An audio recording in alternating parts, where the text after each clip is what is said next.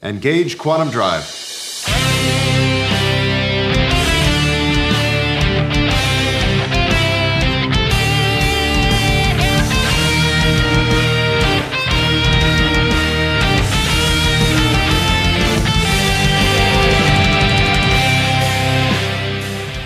Hey now, and welcome to Quantum Drive. I'm Rob. I'm Katie. And our ongoing mission is to discuss every episode of the Orville. Today we'll be discussing Season 3, Episode 8, Midnight Blue, which was written by Brandon Braga and Andre Bromanis and directed by John Cassar. So we might have a little bit of a problem this week, but it's one of those good problems that you get sometimes. Okay. We have been getting so many new reviews and so many emails. No way! That I can't go through all of them in one episode, or else it's all we're going to do. So that is amazing. Yeah, we'll hit a few for every episode going forward. And then once in a while, I'm responding to emails directly, and we might not get to every email on the show, but we will get to as many as we can. Yes. Our reviews first, we have two today. The first one is from Kayla Alexia, who starts off by saying, "The Orville podcast I needed. I'm a huge Orville fan who's been unable to convert my friends to fans, and I've been needing more Orville discussion, and this podcast has more than filled that gap. Love the analysis and the fun facts. Cannot wait to watch new episodes of the Orville so I can listen to the podcast. Keep up the great work." Yay! I'm glad we can fill that void that you need. Just getting to geek out with other people who are just as excited about something is one of the best things. And it makes me happy that you can land here and get that when you can't find it IRL. So thank you for listening. Yeah. Our next one comes in from Eddie M., who says, "From must see to must listen. The Orville is appointment television for me every week. And now Quantum Drive has become appointment listening. I drive a lot for work, and you guys keep me entertained for the entire drive. Keep up the great work. You have a lifetime listener here." Ooh, that's a commitment. And I am happy to hear that. Also, it's appointment television for me too. And lately I've been loving episodic TV. So it gives me something to look forward to every week. Absolutely. I like it. And it makes me happy that Quantum Drive is appointment listening too, and that we get to keep you company while you're driving. Thank you for letting us hang out with you in your car. If you'd like us to read one of your reviews, you can go to Apple Podcasts and leave a 5-star written review, and we will hopefully get around to reading it on the show. We do have one email today. This comes in from Michael Wilkinson. He says, "I don't use Apple Podcasts, so I'm giving you my 5-star review via email. Every time I'm watching a new episode of The Orville, I'm wondering what Rob and Katie are thinking. Your podcast is the perfect complement to a great show. As a fellow male nurse, I'm pulling for Nurse Park just as much as you are." Yes! I read a tweet from Rob the other day saying that the amount of work that goes into content creation can be crushing with few compliments. I can only imagine how hard it is to put a show together after a full day of adulting. I don't get much thanks in my line of work either, and I understand. Please know that your podcast makes me happy. And get this line. Ready? I'm ready. "I look forward to it, and the joy I get from hearing you two talk about a show I love gets passed on to each patient I care for." I can't cry today. We're just about to record. Really? That is amazing. We've been getting a lot more reviews and emails, and it's just really fulfilling to know that people like the show and that they get something out of it more than you and I just like BSing about a show we love. Yeah. So it means a lot. And I appreciate what you do because I know nursing is a thankless job. And thank you for making us a part of that. Yeah. Thank you for putting good into a universe that definitely needs it right now. See you in the future. In the future. That just makes me happy that people are listening all the way to the end. I know. I was talking to Mark the other day and he's like, "Oh, I bet people don't even listen to the 1-sentence reviews." And I'm like, excuse me? I feel like I would be one of those people like, what is Mark thinking this week? Yeah. Why would you not listen to the highlight of the show? Mark is the highlight, y'all. Yeah. We're the appetizer leading up to the main course that is Mark's 1-sentence review. And there's so many more of those that don't get to the final episode. That is true. And I know Rob puts them on his Patreon. So if you're ever like, what else is Mark saying? You can hear all the other takes. If you would like to send us an email, you can send one to quantumdrive@thegeekgeneration.com. You can follow us on Twitter at Quantum Drive Pod. You can join the Discord at thegeekgeneration.com/Discord. And if you'd like access to those alternate one-sentence reviews, you can support the show on Patreon at thegeekgeneration.com/support. Before we talk about the episode, Katie has trivia. I do. I got some trivia and fun facts. And I forgot to say I sure do today, but that's okay. It was close enough. So this episode is entitled Midnight Blue. I was just looking up, what is midnight blue? What does it mean? It's a dark shade of blue named for its resemblance to the apparently blue color of a moonlit night sky around a full moon, which is such a specific color. That's just something where I feel like it has its own mythos around it. But I had a theory that the name of this episode is Midnight Blue because it might be referring to the Luminites in this episode that we see that are that rare blue color. And then Topa goes chasing after that in the moonlight before Topa's kidnapped. And we have the double full moon up there too. Yeah. So, yeah. So that is my theory. That makes sense to me. Also, this is the longest episode to date, clocking in at 1 hour and 27 minutes. There's still room for another episode to beat that, but this was like a feature-length movie. Yeah. A lot of movies on average come in at around 90 minutes. So this is right on the border of that. Yeah, this is like a feature-length Orville. And I know I wasn't complaining about that. And I started realizing today that there's only 2 more. So I'm grieving that a little bit. I can't believe we only have 2 episodes left. Next, I have mostly Dolly fun facts, which seems appropriate for this episode. The first one being after the evening meal, and while the female Mocklins are dancing around the fireplace, there's a song that's playing, and it is an instrumental cover of a Dolly Parton song called Jolene. Yeah. So if you're not familiar with Dolly's music, if you put on Jolene, you will notice immediately it's the same song. I recognized the song right away. And I was like, wait, is that a Dolly Parton song? Because I'm just not that familiar with her catalog, but I've definitely heard that song plenty of times before. Mark listened to a podcast about Dolly Parton and then he read a book. And so he loves Dolly Parton. And so as soon as that started playing, he's like, hey, that's Jolene. It's like, all right. And I wrote it down right away. The song Dolly is playing for Havina in that simulation part of this episode is called Try, and that is from her 2014 album called Blue Smoke. So that was a newer song. Blue Smoke, Midnight Blue, weird connection. Maybe. I thought that as well, but I wasn't sure if that was me being too much of a conspiracy theorist. Probably, but I still noticed it too, so. Yeah, so I just thought that was interesting because I had not heard that song before. And I'm curious I think it is like a rendition for the show. Yeah, so it was neat to see Dolly Parton in this episode. Seth MacFarlane also tweeted a fun fact saying Dolly and her side of the cabin were filmed in Nashville, while Havina's side was filmed in LA. Thanks to the director John Cassar, director of photography Jeff Mygat, production designer Stephen Lineweaver, and the talents of Dolly Parton and Rena Owen. You'd never know it. That is wild to me because I didn't know about that until after I watched the episode. And it brings us back to the idea of them putting that courtroom scene back together and what it took to do that. And this had to be a similar undertaking where they were bringing an actual set to another state to get this thing set up. And yet at the same time, they also had Rena Owen at one point go out to Dolly Parton because we've seen pictures with them together. And it's incredible what they pull off and you would never know. Yeah, I saw a tweet too from Tom Constantino, who always tweets behind the scenes.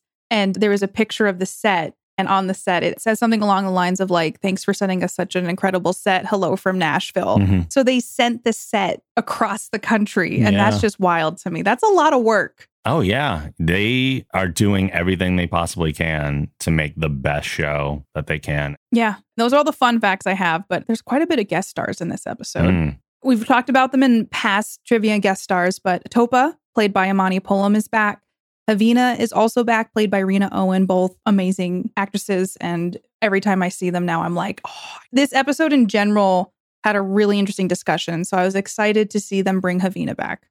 Also, the president is back, played by Bruce Boxleitner. And we've talked about him before, but I thought it was worth mentioning that there is a new novella out called The Orville, Sympathy for the Devil, which is written by Seth MacFarlane And it's narrated by Bruce Boxleitner, and it's now out on ebook and audiobook for people to buy and listen to. And my understanding is it was an episode that they didn't get to make this season. Yes. Originally, the season was supposed to have 11 episodes, but because of the pandemic, that cut into production, obviously increasing the length, but they also had to end up chopping one episode. I assume just based on the costs of making up footage that they lost and things like that. So yeah, that lost episode became a novel.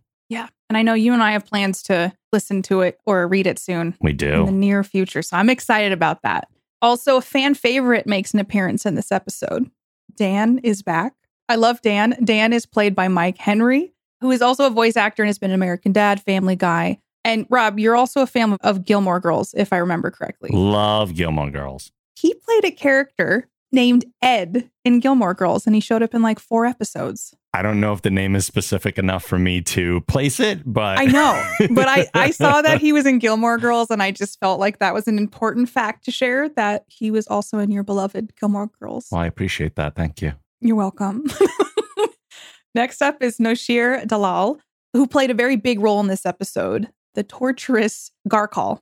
The actor said on Twitter, "Monsters and stories can serve as a cautionary tale, a chance to put a face on our own demons so that they can be confronted. Thank you, Seth MacFarlane, Tom Constantino, and John Cassar for letting me be my worst self." And man, that character was intense and very well done. Oh, yeah. And last but not least, Dolly Parton is in this episode. I don't know if you noticed. Previously, Ed had shared her music with Havina, and it spoke to her. So he got a simulation put together so Havina could meet Dolly Parton in this episode, and Dolly played herself. Dolly has been a standard in the music industry since her album debut in 1967 called Hello, I'm Dolly. Jeez. She has topped the charts with her music, starred in films from 9 to 5 from 1980 and The Best Little Whorehouse in Texas in 1982, which she earned a Golden Globe for. Oh, wow. And she also has a theme park called Dollywood in Tennessee, which I have been to. So I just thought I needed to say that. So if you're ever, I can't remember where, we drove like an hour to go to it, and I wanted a really scary corkscrew roller coaster, but I went to Dollywood, so I've actually been there. I don't know that I would make the trip to Dollywood, but I hope you had a good time. I was in Tennessee as a kid. We had won a competition. We went to, I think it was called Worlds. So like it was the big event, and it was held at the University of Tennessee. So my family just decided, hey, let's go to Dollywood for the afternoon. So it was like a special little add-on. Oh, all right. Yeah, it's a cool place. I don't know if you ever get a chance to. It celebrates all things Dolly, and I think it's kind of fun. So those are all the fun facts and guest stars for this episode. Okay. Bortus meets Kelly in the mess hall for a drink and confides in her that he's having trouble dealing with the fact that Topa has a crush on a boy. When Kelly suggests that she might be more comfortable speaking with another female, Bortus thinks that she should be the one to approach Topa since they already have a good rapport. When Kelly goes to talk to Topa, she admits to liking a boy, and Kelly suggests that she tell him how she feels. In engineering, Topa asks Gordon to have a meal with her, and while the rest of the crew catches on quickly, it takes Gordon a while to realize that he's being asked out. He awkwardly declines the advance, likening Topa to that of a sister. I immediately knew it was going to be someone older and a part of the bridge crew. Really? Because my initial thought was it was going to be Marcus or Ty, because we don't have a lot of other children on the ship that we've spent a lot of time with. At first, I was like, it could be Marcus. And I was like, nope, I know they're going to go with, I thought it might be Ed. So I was a little bit surprised when it was Gordon. But that was a really funny scene. He did not pick up on that fast. No, and it resulted in one of the best lines of the episode when John drops the, "Yeah, there you go, Sherlock." Topa took it pretty well, though. Oh, yeah. Well, Topa doesn't show like a huge emotional range. She's very reserved in general. Yeah. But doing that in public and taking that kind of a risk in front of other people, very ballsy. I also enjoyed Bortus and Kelly's shorter discussion in the mess hall. Mm-hmm. Bortus being like, "You will do it then. Thank you." Because Kelly is offering to be that liaison. And it was sweet because Kelly's trying to encourage her, and then it's literally Gordon. But it never came up again. So I just don't know if it was a little gag or... Maybe a little gag, but also maybe to set up Gordon for later. Because he does play a part in something concerning her later in the episode. That is true. He's more invested in Topa's future. Well, I mean, I think he already was, but maybe made him realize how much he cares about her as like a family. Yeah. In the briefing room, Admiral Halsey is informing the crew about their mission to inspect the Moclan female sanctuary. Grayson and Bortus will represent the Union, while the Moclan government will also be sending a shuttle. Both parties will be making sure the colony is abiding by the terms of their agreement. Halsey reminds them that the Moclans are their strongest ally against the Kaelon threat, so they have to make sure that peace is preserved. As Grayson and Bortus are preparing for their trip, Topa asks to join them.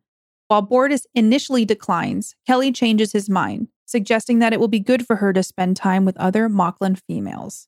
As soon as Halsey reiterated the need to keep the peace with the Moclans, I knew something was bound to go wrong.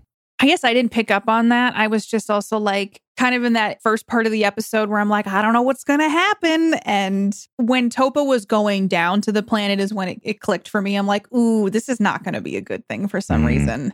And I don't like being that person who tries to predict what's happening in shows, but I tend to do that with this show. And sometimes I'm right and sometimes I'm wrong. But something did happen with Topa. Yeah, it's hard not to predict when you're watching something analytically as well. Yeah, it's like trying to figure out like, oh, what are the writers thinking? Like, where are they trying to take this? Yeah. And so I'm sitting there like, okay, they're going to do this. And there's definitely some like little twists and turns in there I didn't expect. But yeah, when I found out Topa was going to go down, I was like, I like this for her, but I'm also a little stressed about this situation in general. Yeah.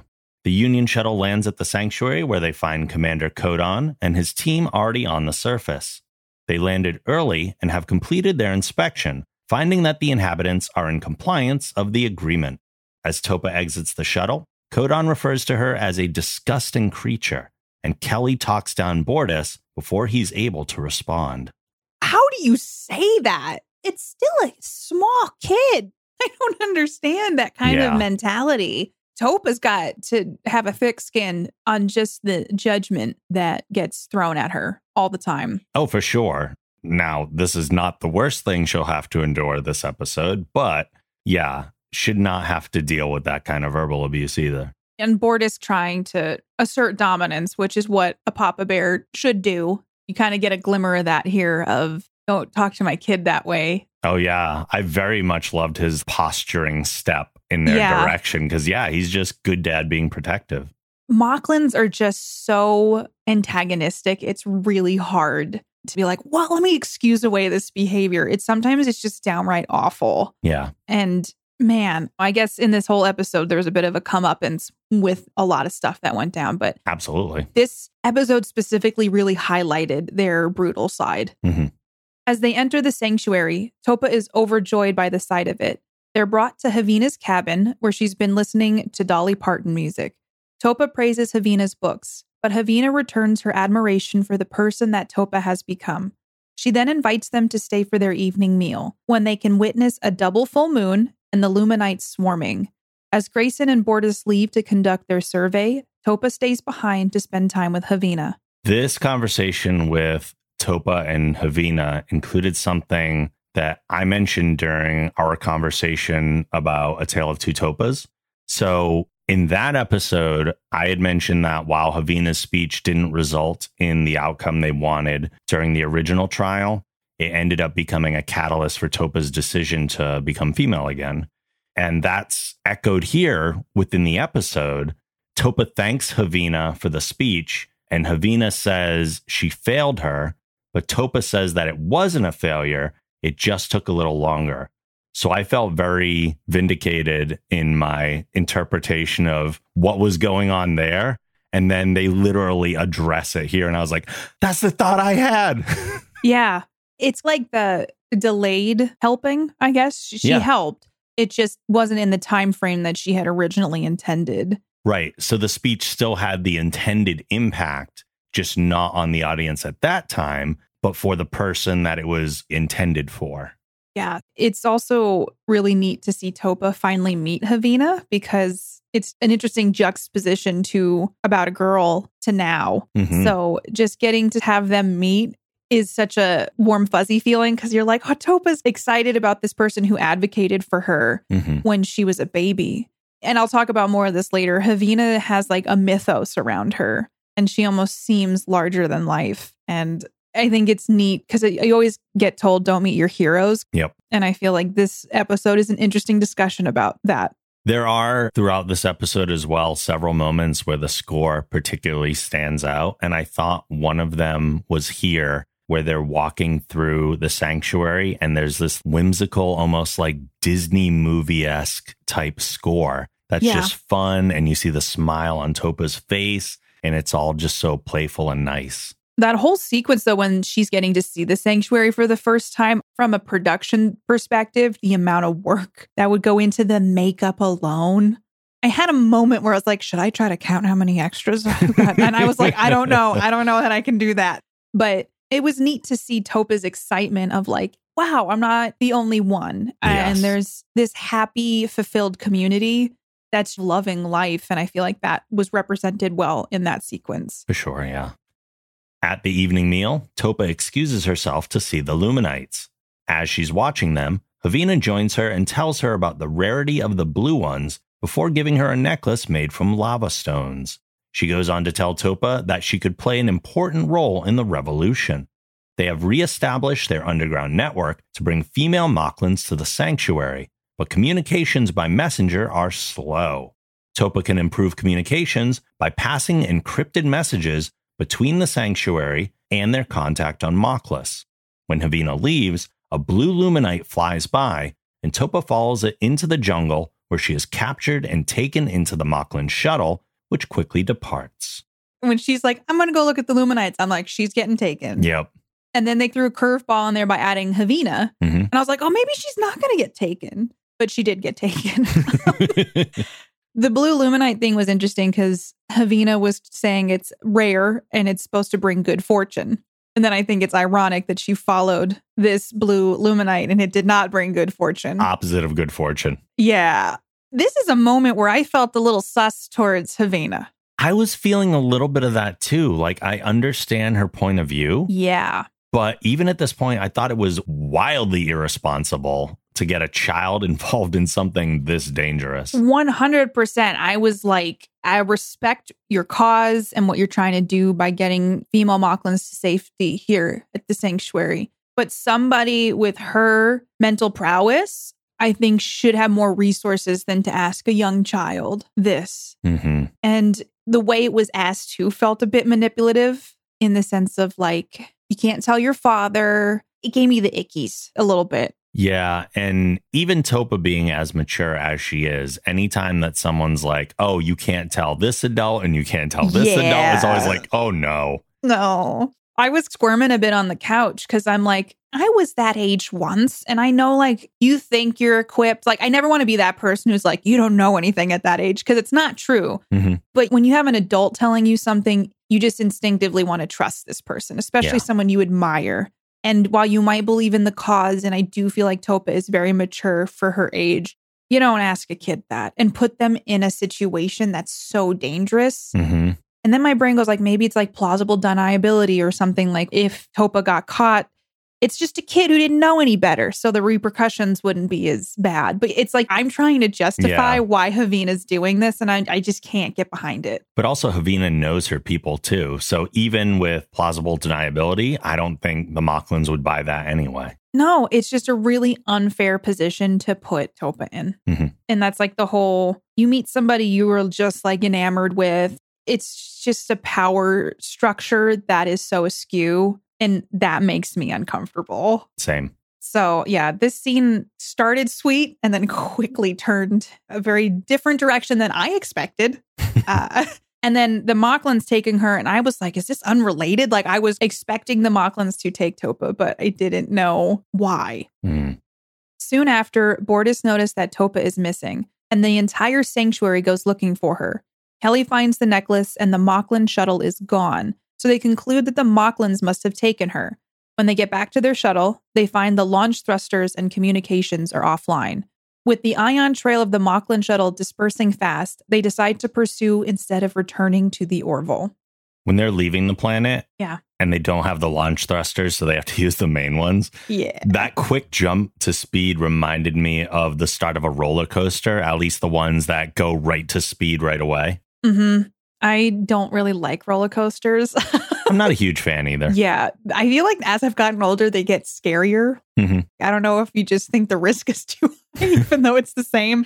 I feel like the Mocklins are so shady here just to go in and to mess with the thrusters. Did they not think they were going to get caught? They weren't super sneaky about it. They had to have known that they were going to get caught, but I think they felt because of where they were going and that nobody knew it was there, if they got enough of a head start, they wouldn't be traced. I have to say as well, though, and I forgot to mention this when they went to see the planet and they came in on the shuttle, the planet was so pretty. And I was I want to go on a vacation here. Yep. Gorgeous planet. Or live there, honestly. It was so pretty. Leaving, it was a much more violent exit from the planet. Yes. And it was interesting, like Kelly says, do you want to go back to the Orville or should we just go chase this ion trail? And I mean, obviously, the dad and Bortus is going to say, we're following the ion trail. Yeah. And they had no way to communicate with the Orville. So I was like, why didn't they run back to the village really quick to be like, hey, send a message up to the Orville? Because they have a way to communicate. One would think.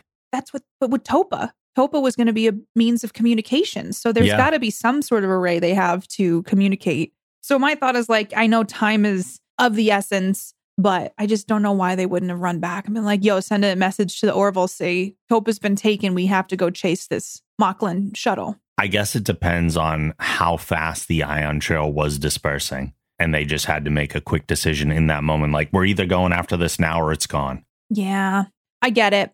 My brain just does the thing where it's like, well, wait a minute. What if it was a perfect scenario? Also, dealing with the shuttle that's broken is stressful as heck, too, probably. Oh, sure. So, yeah, definitely appreciated Bortus's not even hesitation, not even using words, but just a very clear, no, we're going after Topa. Yep. On the Orville, since they've been unable to contact the shuttle that was expected back already, Mercer gives the order to enter the nebula. They bring Havina on board, and Ed asks her if she has any idea why they might have taken Topa. She says no, but Ed knows she's holding back and continues questioning. Havina finally relents and admits that she asked Topa to help the underground network, as well as shared the identity of their contact and the quantum frequencies that messages were being sent on. Infuriated that Havina would enlist the help of a child, Ed brings the issue to Halsey. Appreciated Ed being like, no, that's ridiculous. You would bring Topa into this. Because it helped justify and validate my feelings a little bit. Because I was sitting there like, am I supposed to be like rooting for Havina right now? Because I feel a little bit like I shouldn't be. And so Ed being like, why would you do that? Man, how do you think he had a sixth sense about it? I think he had a good point in that he was talking about his awareness of his ship and his crew. And there's very little that goes on there that he doesn't have at least an inkling about. And Havina is the captain of the sanctuary. That's true. So relating that to her and saying, you got to know what's going on here, especially when you used to run an underground network. Mm-hmm. Yeah, you're not letting on. Yeah. Yeah.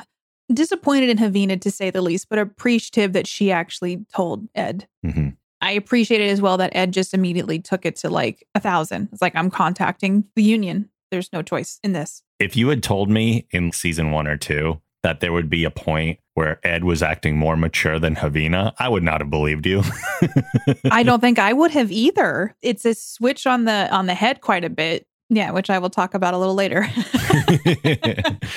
Once speaking to Halsey, they reveal the evidence they have so far, but it's not much. In order to officially pursue the matter, Havina would need to testify before the Union Council, but that means admitting that the agreement has been violated. Fearing the safety of the sanctuary, she refuses to testify. Disappointed, Mercer asks her to stay aboard until Tala's investigation is complete. Meanwhile, Grayson and Bortus set course for the Zanari system, which contains only one uninhabited planet. Similar to your sentiments from the last scene, I have loved Havina as a character up to this point, but in these last couple scenes, she has started to lose me a bit. Yeah. I understand the necessity of this for the story, and I'm very happy with where they ended up by the end of it. But at this point, I was like, please don't ruin Havina. But it does, however, from a storytelling perspective, illustrate how easy it is for someone to justify their actions in the name of a cause that they're fighting for. Yeah, there's a lot to unpack with it because I do feel like it brings up questions in regard to what is the cost of doing something for the greater good. And sometimes things get blurry, but I do not personally feel like it was that blurry here. Bringing a child in as an active participant of a legal and dangerous go-between messenger doesn't make sense. Because I don't know how old Topa is, and I know Mocklins mature faster than like humans do. But regardless, this was not a job for Topa. Oh, 100% agree. Yeah, it was unfair of Havina to ask this. And like in the previous scene Ed mentioned, why would you ask her knowing what her answer was going to be? Topa had a choice, yes. But did Topa have a choice when we know that Topa idolizes Havina? Of course she'd do anything for her. Like the worst obvious scenario I can think of is like a rock star. Just being like, I'll do anything for this rock star. It's very different, but also kind of the same. And seeing this lack of judgment is kind of hard for everything we've seen so far from Havina. True, though it's been a year since Sanctuary happened. And in that time, every day she's probably thinking about all the infant females that she is not saving and that are being given the treatment to become males. And it's probably weighing on her pretty heavily. And it took a year for her to see an opportunity. Granted, it shouldn't have been an opportunity she considered, but she was so relieved to see an opportunity that she just took it, not thinking about what she was doing. Yeah, it's another one of those morality and philosophical questions that you obviously don't get the answer to, but it makes you think, like, what would you do in this situation? What is the right answer or what is the wrong answer? Or is there a right answer or wrong answer? It's just, this was a tough one. There's a right answer. You don't put children in harm's way. That's the right answer. I know. I was just like saying, like, it was more of like, you marinate with it. But yeah, in this situation, regardless, she had enough data to know that this is not it. This is not the solution you might want, or it might not be the solution you need right now, but there's other ways. I think Havina's smart enough to find other ways. I agree. Because she already did. Yeah. At Ed's request, Tala escorts Havina to the simulator, saying that there's someone the captain wants her to meet. She enters to find the cabin and falls to her knees when Dolly Parton walks in. Havina calls out Ed's motives, but can't resist the lure of seeing her inspiration in person, and lays out her troubles to Dolly. The singer then tells a story of her own and emphasizes how important it is to do the right thing in the here and now. Dolly then grabs a guitar and sings for Havina, who soon has tears in her eyes. After, Havina enters Mercer's office and tells him that she will give her testimony to the council. What did you think about all this? The simulation and Dolly Parton and all that? Yeah. I liked it, but I also saw it coming a mile away. So for me, as soon as Tala said there's someone that the captain wants you to meet, I was like, oh my God, we're going to get a Dolly Parton cameo. Yeah, I picked that up when they were going to the simulation too. I was like, oh, it's going to be Dolly Parton. Yeah. Because they kind of like, she has a wall of Dolly Partons in her cabin. What did you think about Havina taking a knee for Dolly? I don't think she necessarily took a knee. She was reduced to her knees. Yeah. Okay. She was so blown away by Dolly Parton walking in the room that her legs just kind of like buckled underneath her. I mean, she walks with a cane already. Oh, I know. I was just like, Mark and I were talking about, like, is it odd that Havina idolizes Dolly this way? Trying to figure out what made Dolly like a prophet to Havina. And I know it's the 9 to 5 song that was played in the shuttle. Yeah, I don't trip over that too much because I believe Havina's idolization of Dolly, ever since she first heard her, it's been like, this is an amazing voice of an amazing woman. And how many amazing women do you think are in Havina's life that have made art this good? It just doesn't come around for her too often that she's been exposed to. It's an interesting dialogue about it because Havina is that person to other people. Yes. So it's interesting to see her do that to someone else. And yes, it's Dolly who's a simulation. Dolly Parton, I've just heard wonderful things about. So like seeing her was a little ray of sunshine. And I liked that it wasn't a life parable. She didn't go in there and got like I don't know what the right word is. Like everything that worked in that scene, like Dolly told the story about her mother being resourceful. And it was just a conversation between two people. And then she sang a song, but it wasn't just like she sat down, and it seemed like Havina arrived at her decision on her own versus being convinced by Dolly Parton. Yeah, I like that Dolly basically said, oh, it's just a story. And yeah, it did have a little meaning, but it's more what she said after the story that was resonant. And then the song itself obviously had a huge impact. It's not just that Dolly shared something important that affected Havina. It's also Havina in this moment realizing that Dolly to her is how Topa sees her. So she's relating, oh, my idol can influence me so easily. And I think she did actively realize that because she called it out. And then she's also realizing, oh, it wasn't fair for me to put Topa in that situation, not just because she's a kid, but also because she would do anything for me. Yeah, like realizing, oh, this is not really Dolly Parton. This is a simulation of Dolly Parton. But this got me thinking all about simulations then too, and how you literally could meet anybody and you could experience so many different things, and how dangerous simulations could be just because you could create a reality that you've always dreamed of, but it wouldn't be real. And I started going down that rabbit hole just thinking about how a simulation of Dolly Parton was made in this episode. You love pulling your brain out of the episode. Well, this is how my brain works, unfortunately. So sometimes I don't really have a choice. Yeah. But I was glad that Havina did arrive at like, okay, this isn't right. Let me try to fix it, or at least try to rectify it. Because it seemed like she was still not upset about what she did, but understood the ramifications of it. At least that was my impression. Yeah, I got in this moment that she finally realized that what she had asked Topa to do was unfair and is finally going, you know what? Even if I save all these lives as a result of Topa helping me, it's not worth the risk to her. And look at what happened. As soon as she got that information, she's snatched up by people. So the risk is huge. And she took it too far by asking for her involvement.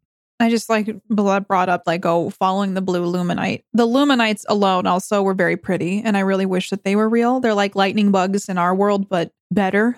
I feel like her following the luminite is also a way to be an allegory maybe for following something pretty or a good ideal into the darkness and then realizing it's not such a good idea or getting the consequences of it. I'm just a little disappointed in Havina at this point. I was up until this point, because this is where she finally starts to realize that she made a mistake. And I think it's okay to accept your mistakes as mistakes. Granted, she should have been wise enough not to involve her in the first place, but she messed up. But at least she realized it. She doesn't go through the whole episode going, oh no, I did the right thing. Yeah. I think with the hindsight 2020 of knowing what happens with Topa, it still makes it a little hard because of, what ends up happening. Yeah, it does. But I don't think Havina can be held accountable for the actions of others completely either. But the butterfly effect, if she hadn't shared that information with Topa, then Topa wouldn't have been taken and tortured by... True. Yeah. So... But still, Havina can't be held responsible for Topa getting tortured, is what I'm saying. No, but there was a catalyst moment that changed the trajectory of what Topa's evening was going to be. Yeah. And that's called a mistake. Yeah. And the mistake had a lot of repercussions and a lot of stuff after this point, like the roller coaster that was set from this point forward. I did not see some of the things that happened coming at the end of this episode. Oh, no, me neither. Ugh. The Moclan shuttle arrives at a base on the lone planet, and Topa is taken to an empty room containing only a chair. Garkol, a one-eyed Moclan, steps out of the corner and instructs Topa to sit. He begins questioning her about the network and strikes her when she refuses to answer. As the Union shuttle touches down on the lone planet, they detect multiple Moclan life signs within the outpost. Meanwhile, at the Union Council meeting, Havina gives her testimony. The president then announces that there is enough information to begin a formal investigation. Outraged, the Moclan delegate insists that Havina is the one that they should be focusing on. Couple things here. So first of all, I didn't expect him to actually hit a child, but damn. Yeah. We've criticized the Moclans for a lot, but this is a whole new level. This is pretty dark stuff. It is. I will say that, like I said earlier, the actor who plays Garkol did a phenomenal job. Mm-hmm. The character alone of this quiet, seemingly kind, here, have some water. The way he speaks and then how he acts is so unsettling. But yeah, the Moclans really need to reevaluate some of their protocols and life choices. a lot of things. And I think the weirdest thing about this is that from a Moclan's perspective, once you're dealing with a female, it doesn't matter if they're an adult, if they're a kid, they're trash, they're garbage in their eyes.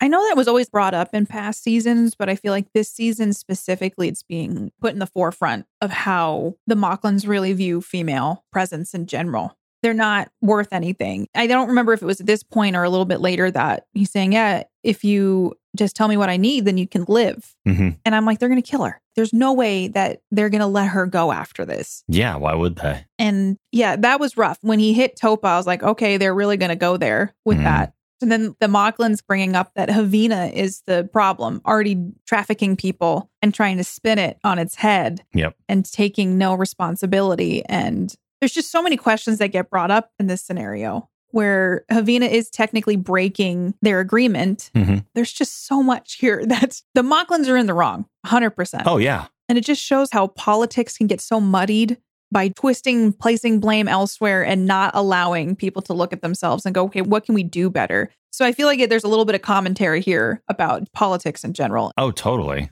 And that goes right into the other point, too, is that in the Union Council, there's that classic case of, but what about, that's a move that politicians make all the time. We see it happen.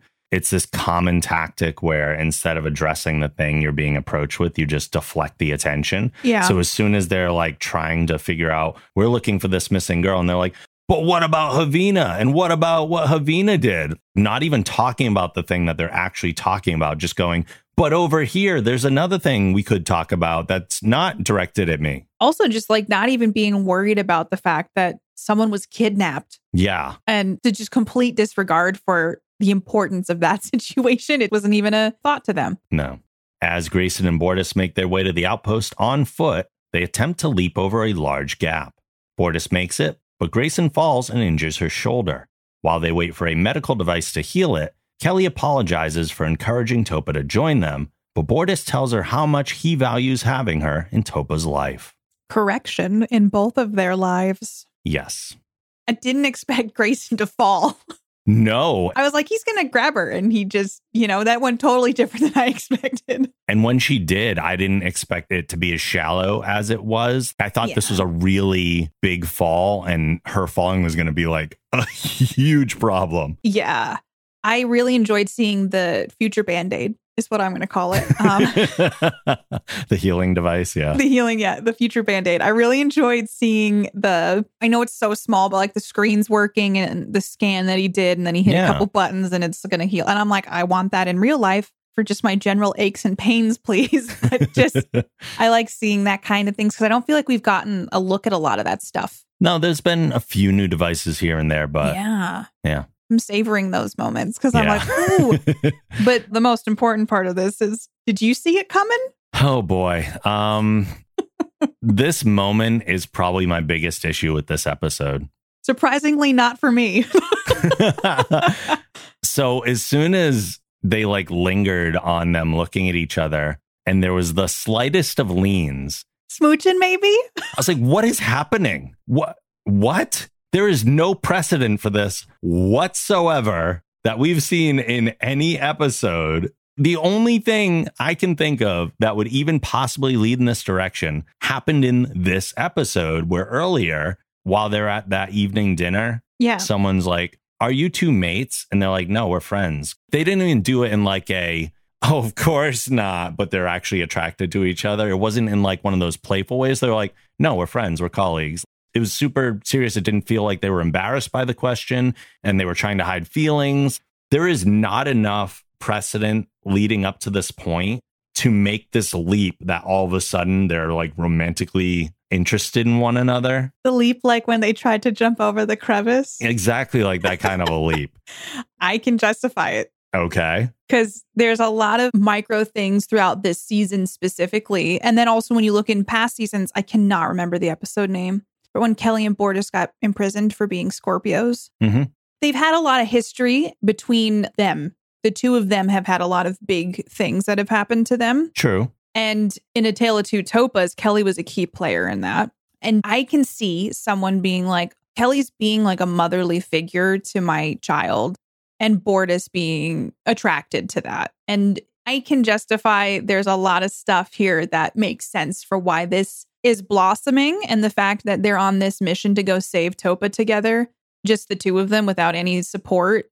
I think there's been enough for me that I can see it. I can justify it. For me, Bortus has always been so committed to Clyden that he has overlooked so much stuff that in my mind, because Moclan's mate for life, Bortus's mind was never on anything else. Like he's never even considered another person and thought about them in a way like that.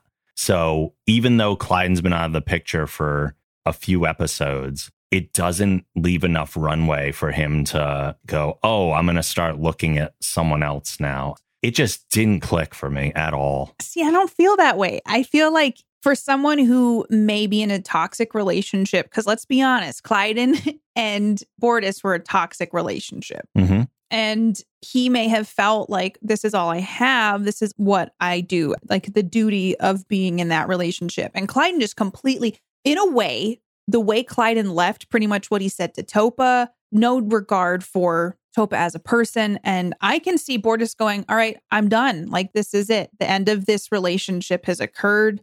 Clyden has moved on, and taking that time where he's discovering himself now and maybe seeing things he didn't see before and giving himself permission to maybe feel a little bit closer to someone who's not Clyden, because now he finally has the chance to. And someone who's interested in his daughter. And Bortus says at the beginning of the episode, Clyden was the one who used to do all this like interpersonal stuff. Yeah. So Kelly's trying to help. It kind of makes sense to me. It was the most blindsiding thing I've seen in this season. I did not see it coming. When it happened, I didn't expect it and I didn't understand it. For me, there's just no breadcrumbs at all. It's just something that came out of nowhere. As soon as this happened, all I could do was find the breadcrumbs. So for me, I'm kind of into it. I hate it. I want to see where it goes. I want Bortus to have happiness. It was a different thing to see because you don't expect, like, I always feel like Kelly's going to end up with Ed. But this season, it hasn't felt, it's been very wishy-washy with them. And very much, I don't know, will they, won't they? I don't know how much is going to come from the Bortus thing, because guess who's back in the picture? Right. So I don't know. It wasn't a total blindside to me, but it also was kind of like, okay, I'm curious to see where this goes. They have to do something with it, or else they wouldn't have suggested it, even given the resolution of this episode. Yeah. But then when this episode resolves the way it does, I know we'll get there, I was angry that this was included at all, because we finally saw a character make a change that we've been wanting for so long. And now there's something threatening that relationship again, even though it could be the best it's ever been. You mean Clyden and Bortus? Yeah. Okay, so like you're rooting for Clyden and Bortus is what I'm getting. I am now, yeah. Okay. Obviously, there's stuff at the end of this episode that changes a lot. Right. Like, I don't feel like there's a lot of threat at the current moment. I think it was two people acknowledging that there may be something there. And then there's like a death of that at the end of the episode, or at least oh, okay. I guess in that case, it just seems like, why? Why do it then? Because it's poetry, Rob. Sometimes life has weird poetry in it. Sometimes it doesn't have to have a reason. So they're just going to do a moment that has no lead up to it and then abandon it by the end of the same episode? No. I think this will come up again. I think that this is going to be some sort of storyline at some point. Yeah, I think it will too. I think that in a way, when I say a death of it, it's in the way of like when your dreams get crushed a little bit, or you finally are opening up and feeling like, okay, it's safe for me to do that. And then the curveball comes into your life to like mix that all up. Because honestly, Bortus has been through a lot lately, and he's just going through a roller coaster of things with Topa. Clyden's leaving. I think it's just a life thing. And maybe he didn't realize he might be into Kelly. And it's something that he's like, maybe this is an option at some point. And then Clyden swoops in and changes all that. I don't know. I don't like it. You got used to the bridge, so there's still time to get used to this too.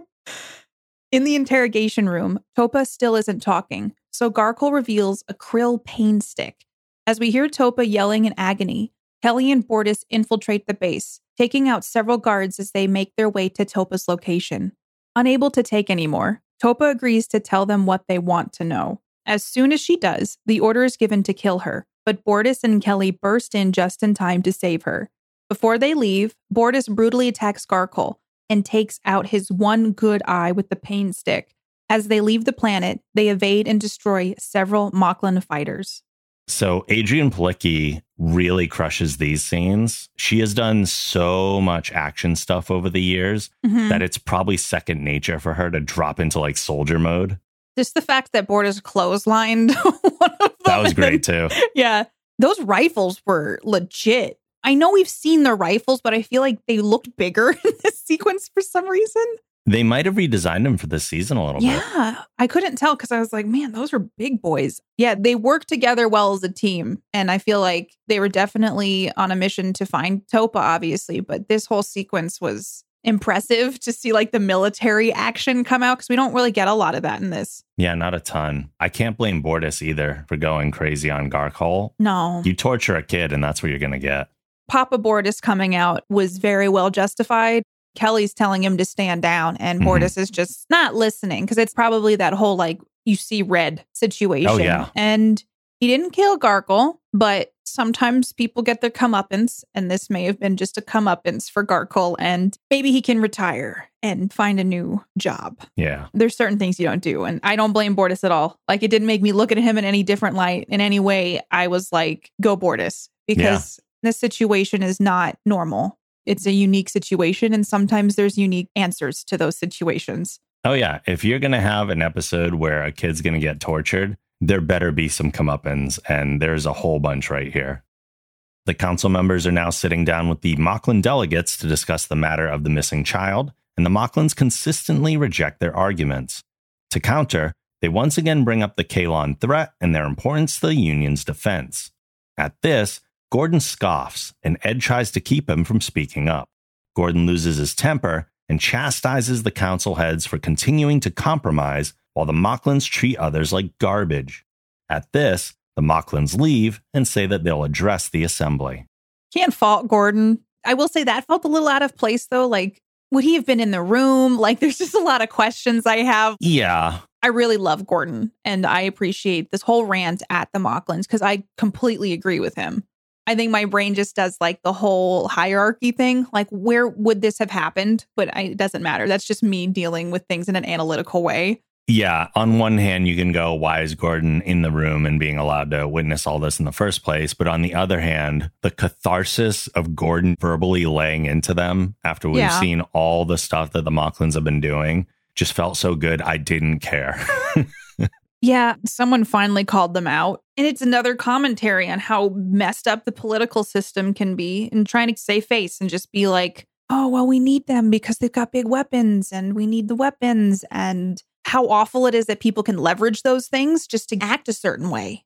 Given this episode, you can equate in some way the Union's actions to what Havina did. Havina decided to risk Topa's safety for the sake of all these infants that she's presumably going to save. Meanwhile, the Union Council is deciding to play it safe with the Moclans and compromise and let them do whatever they want for the sake of the safety of the entire Union, protecting themselves from the Kaylon. So they're making compromises in the same way that Havina is making compromises. Yeah, I mean, it could parallel pretty interestingly next to each other. And man, I don't know. It's just like all this stuff that is somehow become gray area in society and, you know, in the future as well as our time. It's just disappointing how we make concessions for things just because, oh, this person could help, or, oh, they're acting kind of bad, but we need this, so we got to let them do that. And it is cathartic to have Gordon finally say what everybody's thinking. Yeah. But then it brings up the question of like, why aren't you all just saying it anyway? Because everybody's always harping on the good and the bad and the right and the wrong thing. And it's like, well, you're just sitting in the middle. So, man, I don't know. It's interesting, too, that the Moclans seemingly took it kind of well. I know they got kind of upset, but they didn't get as mad as I thought they would. That's true. They didn't get violent. Like they just kind of said, oh, we're addressing the assembly. And then later on, I was thinking about like, oh, Gordon was saying, oh, I could get court-martialed. And I was like, well, he won't now because of what ended up happening. True. And I just don't understand why more people won't say, I mean, you don't have to call people jerks, or why more people won't just say what the right thing is. Like, you can still like give us your weapons supply, but you also don't need to be a jerk about everything. and we won't tolerate that. It's fear of upsetting the status quo. They don't want to do anything to rock the boat when there's so much on the line. Yeah. And like the whole Kalon threat has been a huge thing throughout this whole season. Mm-hmm. And that's just an interesting thing that keeps getting brought up. I have some things to say about that later. Same. The Moclan ambassador addresses the assembly and announces that Havina's actions have annulled the agreement and they demand a formal apology. While the crowd mutters, he invites anyone to dispute the legality of their position. Just then, the doors open, and Grayson, Bortus, and a beaten Topa enter the room. Grayson informs the crowd that they rescued Topa from a secret Moclan black site, where she was tortured for information. Bortus adds that the intention of her captors was to murder her. Upon hearing this, the delegates of the Union rise to their feet. Peter Macon, absolutely fantastic in this scene. Yeah. I had an immediate feeling here that this was Bortus parting ways with the rest of the race. They confirm it later on, but right in this moment, you feel it, that tie sever. How much of a betrayal is it? What they did to Topa and how much he's put up with, because he is a very open-minded Moclan. Mm-hmm. And that's one of the reasons why I love Bortus so much. There is a point, though, where you just got to go, this isn't who I am, and this is not something I even want to associate with anymore. The acting in this scene specifically, especially from Peter Macon, was just top notch. Yeah, you just feel it. You're like, this is not going to be the same after this moment. This is another one of those things, too, that even though this was written before it happened, is way more relevant in our current time, where someone looks over at the rest of their people and says, if you're not going to protect our women, then we're done with you. Yeah. And I mean, this was filmed long ago, and it's scary sometimes how things line up, the ways that they do. This scene obviously brings up a lot of emotion because you see Topa, who's all beat up, and the Moclans are like, we don't know what's going on. And then Kelly's saying, we have scans of your site. We can prove it. And there's something satisfying about everybody standing up to go, this is not okay. But it took that for people to do it. Mm-hmm. Sometimes it's interesting to see, like, what's the tipping point and how brutal that tipping point needs to be. And that's just disappointing sometimes. You allow so much to go on until you're like, okay, enough's enough. But it has to be something like they kidnapped and tortured a small girl. It's not fair. A lot of life isn't fair. But yeah, I mean, if you look away long enough, eventually they will step over the line. And they've been probably stepping over the line for a while. But this is the first time people actually had visible proof of it. Mm-hmm. Following the meeting, Havina apologizes to Bortus, but he's not ready to forgive. Halsey informs them that Moclus has been expelled from the Union, but the sanctuary is now under their protection. In sickbay, Dr. Finn is tending to Topa when Tala enters to say that there's someone to see them. Clyden steps in and tells Bortus that he got there as soon as he could when he heard what happened. He then goes to Topa and takes her hand. Topa, the last time I saw you, I said some very hurtful things. I regret my words. I understand, Papa. It's okay. No, it is not. You were almost lost because of people who believed as I did. I thought I hated you. But even then, I never wished you harm. I simply did not know how to live with you. I allowed a lifetime of prejudice to cloud my judgment. That must change. I must change. I want you to know that I accept you, Topa, exactly as you are. And I am proud to call you my daughter. Later, at their family's evening meal, Grayson stops by and Clyden invites her to join them with an apologetic yet thankful nod. The end. A lot happened in this last bit of the episode. Yeah, I'm shocked that for an episode at this length, those back few minutes were so heavy loaded. Yeah, they were jam-packed.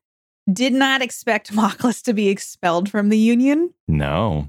So that was a big twist that I was like, oh. I thought they would leave on their own. No, I don't think they got a chance to. No, that might be it. So the Mocklins are gone. Sanctuary's like a protected state now. Mm-hmm. Topa's doing better. Did not expect to see Clyden. No. And I thought Chad L. Coleman did a wonderful job in this scene. And it's nice to know that Clyden realized what was important and came back. And then I appreciated the conversation that they had because Topa's like, it's fine, Papa. Like, don't worry about it. He's like, no, it's not okay. What I said was awful. And like, he took responsibility for, honestly, some really bad stuff that he said. Yep. So I'm sure there's a lot that goes into this. It's not just like, uh-oh, Clyden's back. Yeah. But I'm very curious to see how that's all going to pan out. Mm-hmm. And then Kelly comes by. A little bit of a love triangle, perhaps. A faded one. But seeing Clyden smiling at the end, oh my God, that just warmed my heart so much. Yeah. And that he was more receptive and said thank you to Kelly and actually acknowledged. But we also found out here that they've completely renounced Mockless. And the Orville is where their home is now. Yep. Nowhere to go now. Mm-hmm. There's one thing in this scene, too. After the sickbay scene, we get a shot of Bortus and he has the biggest sigh. And you watch the weight of the world fall off of him as Clyden is talking to Topa. And he's seeing the Clyden that he always wanted. The one that is making the changes. The one that is accepting their daughter. Because that had to be in the back of his mind. This constant stress. Oh, I'm sure. So to have that fall away from him, and Peter Macon's so good at that. Like you watch his face, his shoulders, everything just relaxes as he has this internal sigh and his whole body changes. And it's just so good. And like another way to view the whole Kelly Bortus thing is maybe it's just a familial thing. There was a lean in, though I will admit. There was a lean. That's the thing that bothered me. Like I loved everything else except the lean because it makes sense to me that Bortus would welcome her into their family based on the relationship she has with Topa. Yeah, I also do feel like Bortus does love Clyden, but their relationship, all we've ever seen is them butting heads, fighting. Mm-hmm. And part of me thinks the sigh could represent we're safe, Topa's okay, and the people I care about are sitting with me. Mm-hmm. And sometimes it's hard to give yourself permission to just let go of the weight of everything. But I think maybe he's also been carrying this guilt about how Mockless cheats people and dealing with the fact that Topa is ostracized by their own people. And there could be a lot of reasons for it. But oh, sure. Yeah, I do feel like in general, any actor who has to wear makeup or a costume and then on this show, their bodily acting is not the right word. But you know what I mean? Yeah. The way they perform shows so much emotion in not just the face, but in how their bodies react to things. And I've just been so impressed with everybody this season. The performances are like tenfold what they were like in the past seasons. Mm-hmm. It was already good and now it's even better. Yeah, and I feel like they have the time to really explore that too and give people those opportunities where they may not have before. Yeah.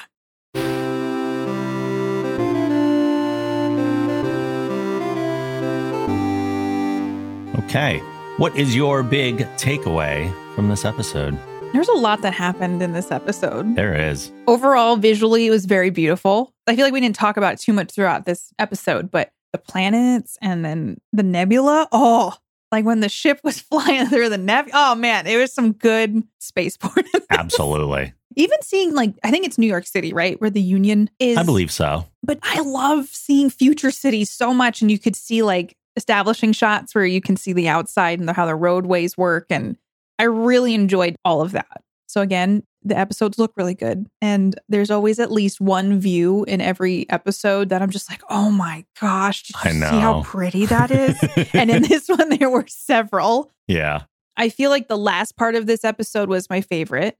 So like that last 10-minute chunk had the biggest impact on me. What I kind of needed from this episode. Totally. I thought it was shocking that the Mocklins were being removed from the Union.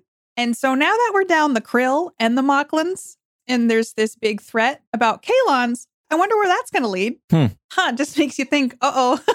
Setting the stage for something here. Ooh, oof. Yeah. So just thinking about how we're going down the big powerhouses that help beef up Union security and safety. We're down 2. I don't know much else. Are there any others that they really talk about? None come to mind.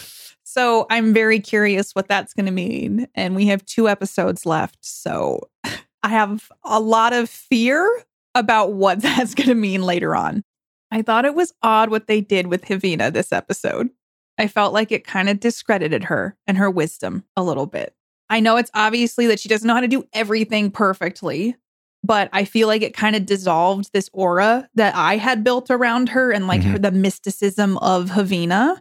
So it's obviously really short-sighted for her to bring a child into this, but I can see where the episode is trying to dive into that moral, philosophical question of doing something questionable for the greater good, seeing an opportunity and just saying like, I got to try this. I think Havina was in the wrong. She should not have asked Topa. And I think that she has enough wherewithal and wisdom and knowledge to have found another way. So I feel like it kind of did a disservice to Havina, but it also humanized her a bit. So I don't know if that was the intention. I understand that. Yeah. The Kelly Borda ship is maybe sailing, but also there were some vibes between the 2 of them. However, Clyden is back, so we're going to have to see where the cookie crumbles because I don't know what can really grow from that. I did not see it coming, but I'm kind of here to see where it goes. I'm very curious what they're going to do with that because I don't think they would just pop that in here to just like, okay, you guys got this now. It's just Clyden's back. So I'm really interested to see what that's going to evolve into. I'll let you enjoy that. Okay, I will. Like, I love Clyden. Like, I love that Clyden's back and that Clyden had this growth and realization about, oh, I've been really awful and I almost lost you. And that it took that for me to realize what's important and that this is not who I am as a person. So I really respect that. But sometimes I also think it's too little too late. I'm glad that Clyden's back. I'm just very curious because I feel like there's a lot there that can happen between Bordas and Clyden. And I don't feel like Kelly's going to, like, I don't see an affair situation happening. Yeah. I guess my big thought on it is I still don't understand why they did it if they're not going to pursue some sort of triangle. But I don't want them to pursue some sort of triangle because Clyden is finally growing into the person that Bordas was hoping he would become. And I just want them to be happy. I don't want them to have to deal with another problem where they just got over all this other tough stuff. I can see that. And I feel like from my understanding of how the Orville does stuff, I don't feel like that's their vibe. I don't think so either, but that's why in this moment, I don't know where they're going to go with it, obviously. Yeah. But in this moment, I'm fearing that triangle. And if they're not going to do the triangle, I don't know why you set it up at all. That's why I think I'm so into it, because I'm so curious where it's going to go. And there's enough mystery there that I can't put together the pieces of what it means. And part of me thinks it's going to evolve into a really interesting discussion about something.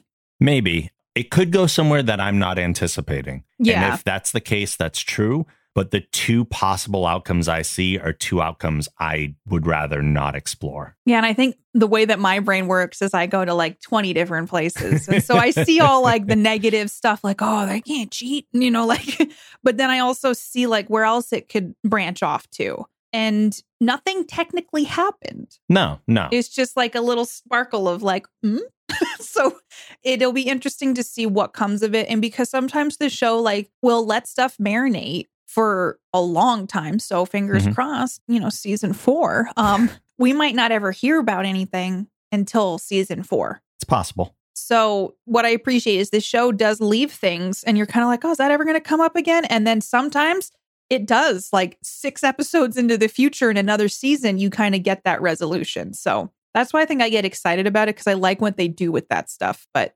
I can understand where you're coming from. I thought the Dolly cameo was fun, and it was an interesting vehicle to use in the story. I was sad about Havina's decision to bring Topa into this fold the way that she did. And I'm just going to say it. I sadly look at her with more of a cautious eye now.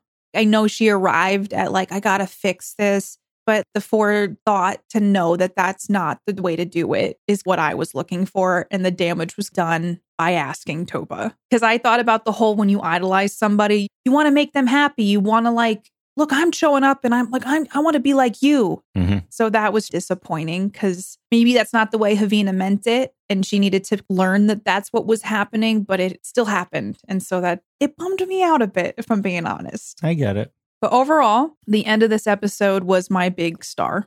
I feel like the last 10 minutes was the payoff I was hoping for. And it was just another visually beautiful episode with a lot of space porn that I enjoyed. So, Rob, what is your takeaway from this episode? I enjoyed this episode quite a bit. Despite it being the longest episode to date, I thought it was paced incredibly well and had just enough action throughout that anytime we were dealing with a lot of talking scenes, we get a nice action scene and that changes the pace a little. And then I was never bored going through this. It all felt like it flowed really well. Peter Macon and Adrian Palicki are once again great. We were complimenting them a lot during A Tale of Two Topas, and it feels like this is part of that story continuing. Chad Coleman, despite being in this episode for only a short time, turns in one of his best performances on the show. I thought he was fantastic. He was. And having Rena Owen back as Havina is always a treat. I had mentioned in a prior episode that I was happy to have her back in any form, really. Yeah. She was just a simulation then, and I made a comment, something like, oh, I hope she comes back and we get to see her like Havina proper. So they did that. Yeah. We just continue to manifest things as we're going. Ooh, what do we want to manifest? I know, right? So it was really exciting to see her back again because I absolutely love her character. And even though I had some of those same reservations as you did early in the episode, and there were parts where I was like, I don't know if she would have made these decisions. She did get some level of redemption by the end that made me feel okay. Like she owned up to her mistakes. She realized them. Yes, she shouldn't have made them in the first place. But I also do understand that tunnel vision to where you're not thinking about consequences and you're just thinking about what the opportunity in front of you is. Yes, you could say that Havina should be wiser than she acted in this episode, but I think it's okay to allow characters to make mistakes at times as long as they own up to them. And that doesn't completely redeem her. It doesn't keep her at the level she was at. But like you said, maybe that's also the point. Maybe it's a way of taking your idols down a peg and understanding that they're just people too. It was a way to like humanize is the wrong word because it's Mocklins, you know? Right. But it is like that thing where over the seasons, we've built Havina up to be like, oh, and so this shows a different side of Havina that you don't expect. Yeah. And it sucks, but it's also very real. Havina makes mistakes too. And that's the thing that I think, even though I'm like disappointed in Havina, Rena Owen does an amazing job. She's so good. It's a phenomenal character. And so sometimes in shows, you just want your favorite characters to always be like, oh, they're just so perfect all the time. And then when there's a reality thrown at you, you're like, oh. And I think the Orville does a good job at doing that and not just making everything fanciful and perfect and, oh, you're heroes and they never do anything wrong and they're perfect all the time. And so I think it's a different approach to television that I'm used to seeing sometimes because it's usually very like, they are only good or they are only bad. It brings up stuff you don't think about. She pulls Topa aside. I'm like, what is going on right now? Excuse me? But I knew there wasn't really any ill intent. Yeah. And that's, I think the difference is I still don't agree with it, but it did make me look at Havina differently. I'm a little bit wary of her, but I think that may have been the point. I think it also hits a little harder with Havina. Yeah. Because we've talked in the past about how none of these characters are portrayed as perfect. Yeah. So we never had the beacon of wisdom and hope that Havina always was. That character doesn't exist in this show. Yeah. Except for her. So when they take her down a peg, it's like, but that's the one we had. Yeah. I liked the juxtaposition too of Ed being the voice of reason. Mm-hmm. And it just shows like everybody has their moments of being the wisest person in the room. Sure. And I do enjoy that commentary because it's like fantasy thinking. You put the person on the pedestal and then sometimes they have to take a step down. And it's not necessarily a bad thing. It's a good reminder that at the end of the day, we all do make mistakes. Yeah. Sometimes they're pretty huge ones. I have seen that some people online, because people are already talking about the episode, are upset with the decision to depict a child being tortured. But I think it was necessary for the story. It would take something major for the Union to break ties with the Mocklins, given how much they generally bend over backwards for them, like we talked about. And we needed something strong enough to make Clyden's change of mindset believable. Yeah. Because he was so dead set on his culture and the way other Mocklins were that I don't know if I would have bought a change under any other circumstances. It had to be something extreme. And this does it. This is a new low for the Mocklins, one that inspires others to finally tolerate them no more. I also feel like the Orville was on Fox for 2 seasons and there's a lot of limitations. So they're on Hulu now. And my mindset is the show has grown up in ways that it could not before because of being, when you're on cable television, you can't always do some of the things that you want to do. Right. And while they still have the same structure and the same bones and the same feel to the show, it's broaching stuff this season that is a lot more deeper dive than I think the past couple seasons. And I can understand, like, it's upsetting to see those things. Yeah. I was upset watching the Kalons get shocked in those episodes because like it's what it represents. Yes. And I think that's what's so upsetting is like, they're so clever with this show. Like when Isaac committed suicide, it makes it more palatable because you're like, it's a robot. You're not actually seeing someone do that. Right. Watching someone deactivate themselves is very different. But I do feel like sometimes there's something to be said about showing those things because it evokes an emotion in you that is strong and it can also help propel that story forward. Like you're saying, Clyden's change of heart, the Mocklins no longer being a part of the Union. All this stuff is very delicate. And I don't really know that there's a right answer for me to say about it, but I can see why the storytelling they're doing this season is a little different. Yeah. And like, listen, I mean, I used to watch Game of Thrones. That show was like hardcore. Yeah. And when you think about it in terms of they have more creative liberties now, the show is on Hulu. They can push the envelope in certain areas a little bit, but they're also trying to tell stories that make you feel something and make you want to root for these characters and also make you think. And I think that that's what these episodes are doing. And when they put something on screen that's uncomfortable to watch, it's because they want you to feel uncomfortable. That's the whole point. Yeah. Lastly, 2 interesting thoughts moving forward. One is very much in line with what you had said already, is that the Union has been losing allies as the season goes on. First it was the Krill, now it's the Mocklins.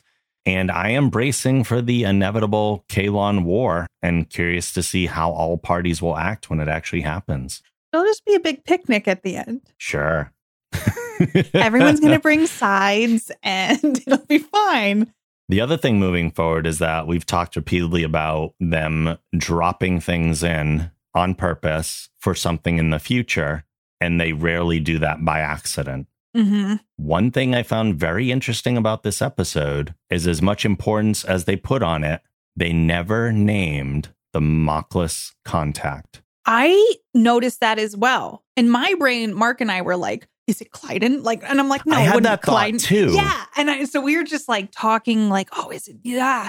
And I think by the end of the episode, so much had happened that I think it fell out of my brain. But that is very true. They never mentioned who the contact might be. I'm very interested to see who it will be because I feel like it's going to come back up. And if we're thinking about Mocklins that we know by name, if it's not someone new, which I can't imagine, the only other thought that comes to mind is Lokar. Yeah, I've been thinking about Lokar a lot this season for some reason. Maybe we're going to manifest Lokar showing back up. Oh, man. Gotta think about what I want to manifest in this season so that it can just happen the last 2 episodes. There's a lot I want to manifest. But yeah, that's all I got. Same.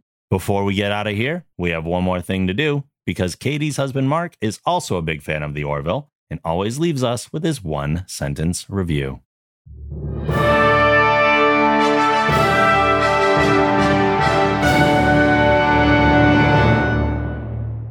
I think the Mocklins who took Topa are just suffering from tiny Clefosh syndrome. Quantum Drive is a production of The Geek Generation. If you like this show, be sure to check out our other podcasts on the Geek Generation Network at thegeekgeneration.com. If you'd like to support the show and get access to exclusive bonus podcasts along with other perks, You can visit our Patreon campaign at thegeekgeneration.com/support. You can follow Quantum Drive on Twitter at Quantum Drive Pod and me at TheRobLogan. You can follow me on Twitter at PlayKatiePlay and on Twitch at Katie Peters Plays, and Katie is spelled Katie. Please rate the show and write a review on Apple Podcasts. If you do, we may read your review on an upcoming episode. Finally, questions and comments can be sent to quantumdrive@thegeekgeneration.com. We're out of here for now, but we'll see you soon in the future.